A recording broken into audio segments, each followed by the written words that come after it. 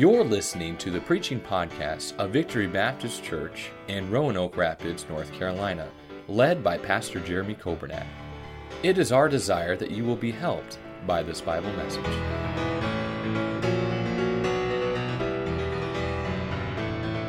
We finished up last week that church at Laodicea, and we have gone through all 7 of those churches in Revelation chapter 2 and 3. Now we get to chapter 4, and I'm so excited about what we have next. Now we have, I believe that we are living right now, today, I believe we are living in the church age. We're in the age of grace. But I believe that the trumpet could sound at any moment. I believe Jesus could come back at any time. There's nothing else we're waiting on.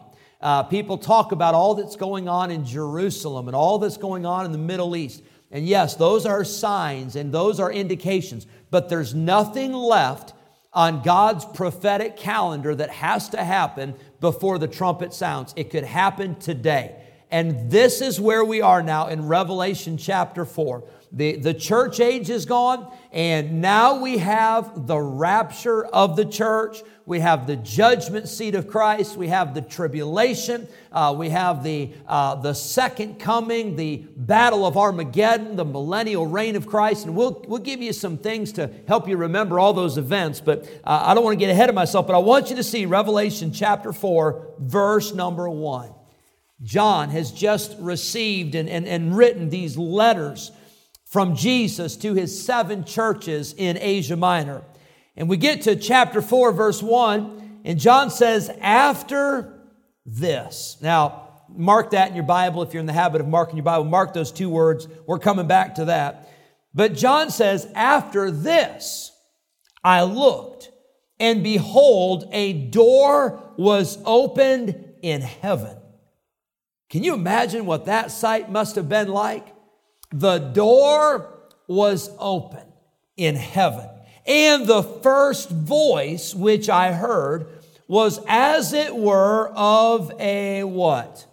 A trumpet. Now, mark those words in your Bible. The word voice, the voice which I heard was as it were of a trumpet. Mark that word. And the trumpet was talking with me. The voice of a trumpet was telling me something, John says. It was giving me a message, which said, you say, what was the message? Well, here it is. That voice, like a trumpet, said, come up hither. Whew. Boy, that must have been something for John to hear that. He sees the door open in heaven. He hears a voice like a trumpet, and the voice says, John, come on up. Can I tell you, that's going to happen to every child of God one of these days. There's going to be a voice that says, come on home, come up hither, enter into the joy of thy Lord. Come up hither, and I will show thee things which must be hereafter. And immediately, verse 2, John said, I was in the Spirit, and behold, a throne. Mark that word throne, if you would, in your Bible, verse number 2. Behold, a throne was set in heaven. This was not the throne in Jerusalem. This was not the throne in Rome. This was a throne in heaven. And what's the next word? And how many sat on the throne? 1 sat on the throne. And he that sat, by the way, mark that word throne again. It's found twice in verse 2. He that sat was to look upon like a jasper and a sardine or a sardius stone. And there was a rainbow round about the throne. Mark that word again. That's 3 times we've seen the word throne. It was a throne in sight like unto an emerald. Verse 4. And round about the throne. There it is. Mark it again, please. That's 4 times. There were 24 seats. And upon the seats I saw 24 elders sitting, clothed in white raiment, and they had on their heads crowns of gold. Verse 5, and by the way, those crowns, verse 4, we're going to see in a moment what happens to those crowns in verse 10. It says in verse 8, and out of the throne, mark that if you would, I think that's number 5, where the word throne is found. And out of the throne proceeded lightnings and thunderings in voices. And there were 7 lamps of fire burning before the throne. There it is again, number 6, which are the 7 spirits of God. Verse 6, and before the throne, I believe that's number 7, there was a sea of glass like unto crystal. And in the midst of the throne, number 8, and round about the throne, number 9, were 4 beasts full of eyes before and behind. And the first beast was like unto a lion, and the second beast like unto a calf, and the third beast had a face of a man, and the fourth beast was like a flying eagle. And the 4 beasts had each of them 6 wings about him, and they were full of eyes within. And they rest not day and night, saying, here's what they're saying. Day and night, they're never stopping, and they're saying, Holy, holy, holy, Lord God Almighty, which was.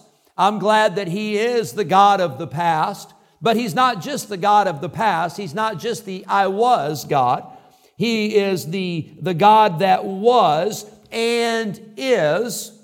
That's present tense. Aren't you glad He's still God today?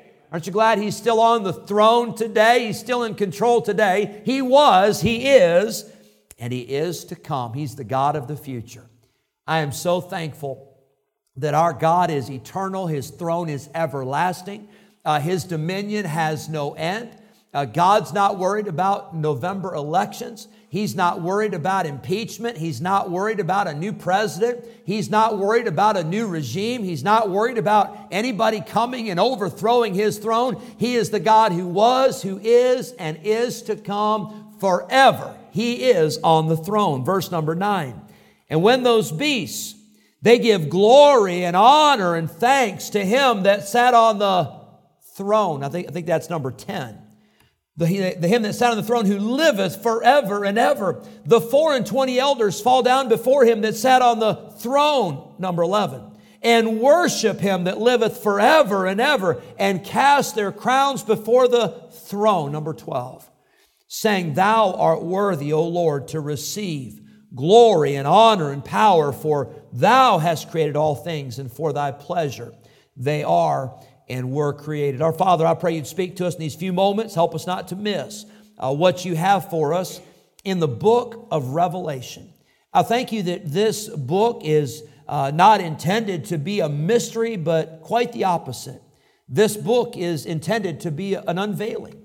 You have not given us Your word so that we could not understand it, but You have given us Your word so that we could have it, we could know it, we could understand it, and we could live accordingly. I pray that You'd help us tonight and speak to our hearts. We pray in Jesus' name, amen. Number 1, I want you to see in the chapter 4 as an outline. I want you to see number 1. I want you to see the timing of all of this. The timing is that we have just come through the church age. Now, we have not come through the church age yet. We're still in the church age. And I won't take the time tonight, but maybe next Wednesday I'll take the time to show you the different churches in Revelation 2 and 3 and how they represent, I believe, time frames throughout history. If that is the case, and I think it's a good application, I think it's definitely very appropriate to see the analogies. But if that's true, what was the last church that we studied in Revelation chapter 3? The church of Laodicea. And that church was a church that was known for being lukewarm. You remember that? Jesus said, I wish you were either cold or hot, but because you're lukewarm, Jesus said, I will spew you out of my mouth. Jesus was disgusted. It made Him sick that this church was just kind of half-hearted, kind of half in and half out. Now, if you are, be careful how I say this, I don't want to hurt feelings. But if you're a baseball fan and your team is out of the world, they're not in the World Series, okay? There's only 2 in the World Series, right? The Phillies, do we have any Phillies fans in here? Philadelphia Phillies? All right. Any Astros, Houston Astros? We got 1 Astros fan, no, 2 Astros fans? All right. Well, do we have any Yankees fans? I know we got a few of those. Folks, I'm sorry. Not only are the Yankees not in the World Series, they didn't win a game against the Astros. Not only that, I read somewhere that they were struck out more times in that series than any other team in any other series in the playoffs. That's not good. So I can understand where as a baseball fan, you would be half-hearted about the World Series. Your team's not in it. If you're an NFL fan, I could understand, especially if you're a Panthers fan. Do we have any Panthers fans in the house? Let me see your hands. Now, I want to say this as kindly as I know how. It went from bad to worse for Panthers fans this past week. I don't follow them as much as I probably should as a fan, but I like to watch some. The 49ers. We lived in Santa Clara for many years. Their stadium is just probably 3 miles from where we live. But I read this last week that the Panthers sent their best player, Christian McCaffrey, to the 49ers. And they were already bad. And they sent their best player. I could see how in football, you could be kind of half-hearted about your football team. They're not the Redskins anymore, the Commanders. The Commanders, there's nothing to cheer about with the Commanders. And if you're a Commanders fan, God bless you. I'm just telling you the truth. There's nothing to be excited about there. And I could see how you could be half-hearted. If you're a Lakers fan in basketball just started, but already the Lakers are terrible. And Brother Dan, you mentioned it in Sunday school. They should be good. They really should be good, but they're awful. And I could see how you would be half-hearted as a Lakers fan, or if your team is just not producing or not doing well. Or maybe you just get tired of it. Maybe you get tired of having to stay up till midnight to watch your team play, whatever the case may be. But friend, I want to tell you, I don't know how in the world Christians, people that know Jesus, people that have the Holy Spirit living inside of them, people that have the Bible, people that have the promise of God, and people that have the privilege of prayer, I do not know how Christians can be half-hearted. And then you read the Bible and you read the gospel accounts and you read the miracles of Jesus and you read about the crucifixion and you read about the death and the burial and the resurrection. I don't know how Christians can be half-hearted. I don't know how Christians can be lukewarm, especially when you get to the book of Revelation.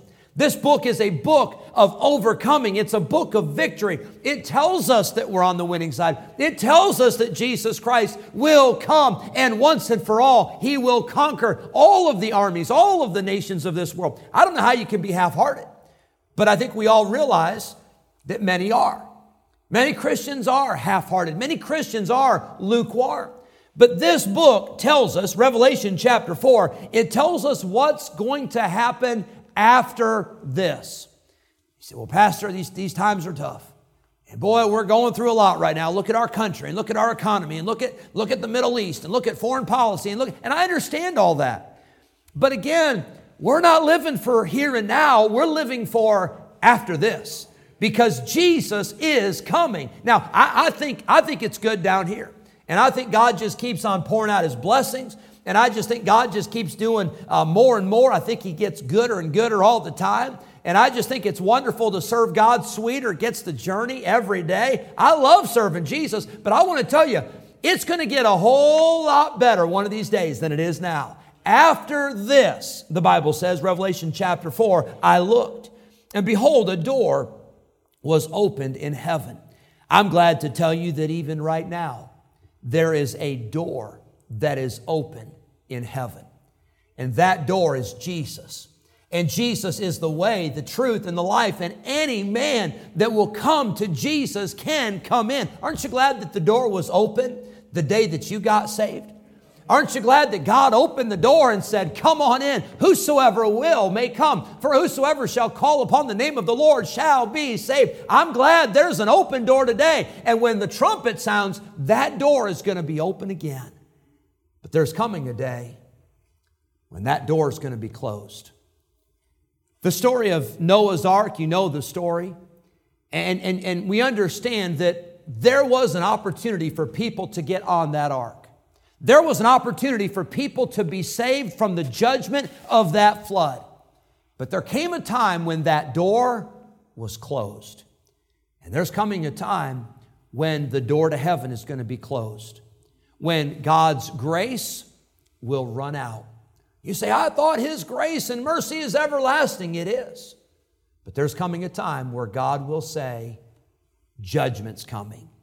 And that's where we are in Revelation chapter 4, verse number 1. We see, number 1, the timing. The timing of this is that the age of grace has passed, the church age has passed, and we see, number 1, the timing. Number 2, we see the trumpet. The trumpet here is so important. I want you to hold your place in Revelation chapter 4, and I want you to turn with me to 1 Thessalonians chapter 4. Now, this is a passage of Scripture I'm planning to read tomorrow at that graveside service for Brother Ray Wordsworth. I read this or 1 Corinthians 15 at just about every single graveside service. So if this sounds familiar, you say, I know I've heard this before. Well, it's probably been at a funeral. It's probably been at a cemetery, because this is what we are anticipating as Christians.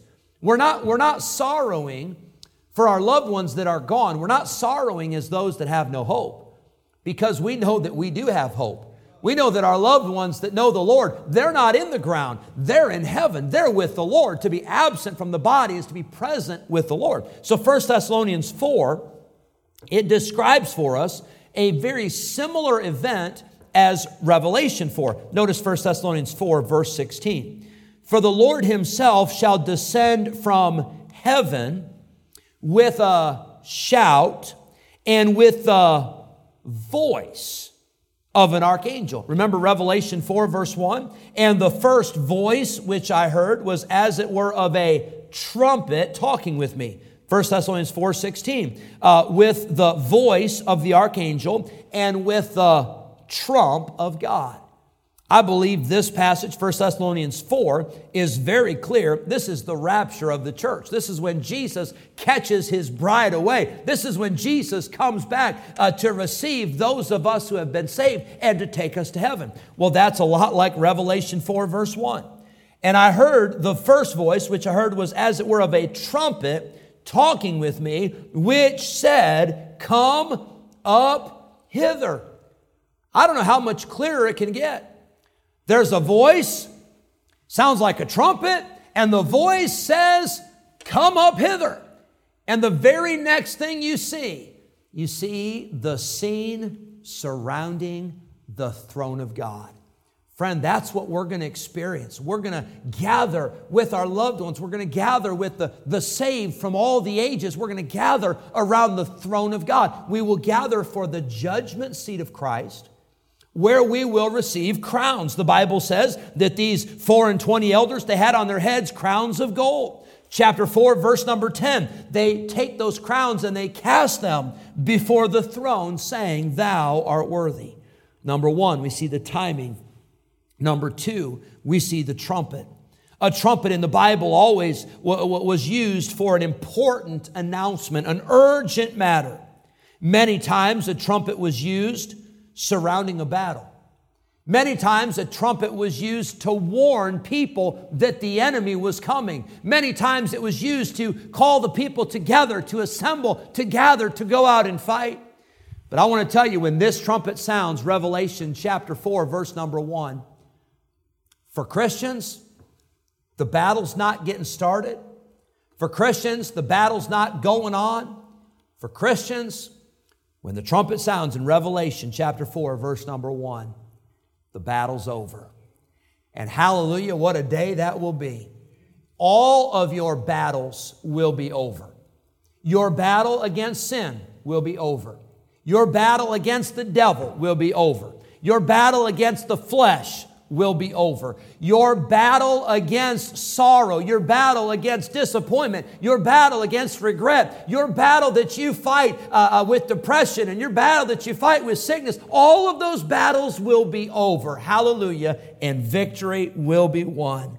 That trumpet's going to sound, and what a day of rejoicing that will be.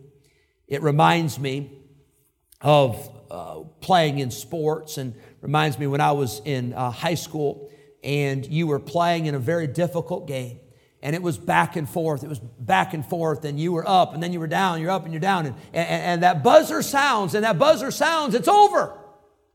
And you look at that scoreboard And when you see on that scoreboard that your team has won, what happens then? Celebration. Oh yeah. And especially if it's a big game, especially if it's a championship, especially if it's a tournament, especially if it's against your rival school, whatever. That scoreboard says you won, the buzzer sounds, the game is over, and the celebration begins. And I want to tell you, in heaven, there's going to be a celebration. There's going to be a wonderful day when the trumpet sounds, when the battle's over, and when God's people are gathered together in heaven. Can I tell you, down here, the battle's not over. You know how I know that? Because you're still breathing. Because you're still alive, and I'm still alive. And as long as we are alive, the battle's going strong. And the closer we get to the return of Christ, the more intense the battle will become, because the Bible says that Satan, he knows that he has just a short time. And let me remind you that Satan never plays fair. Did you know Satan likes to cheat? That's his MO. He likes to trick and deceive and lie and cheat and steal, and he'll do anything he can to try to stop you while you're in the battle for the Lord and the battle for right. Battle's not over now. Just keep on fighting. Battle's not over. Keep running. Battle's not over. Keep your eyes on Jesus. Keep praying. Keep serving God. Stay close to Him. The battle's not over now. But when that trumpet sounds, the battle will be over, and we will be in heaven with the Lord. And what a wonderful celebration. What a wonderful homecoming that's going to be when we all get to heaven. Well, I didn't get very far today in Revelation chapter 4, but we'll pick up next week where we left off. And I hope you'll read through this chapter. Let God speak to your heart. We didn't get to the theme of the chapter, and that is the throne. 12 times in 11 verses we find the word throne. And I'm thankful for the fact that God is on His throne. Thank you for listening to the preaching podcast of Victory Baptist Church in Roanoke Rapids, North Carolina, led by Pastor Jeremy Coburnack. For more information about our ministry, please visit our website at vbcrr.org. May God bless you as you serve Him this week.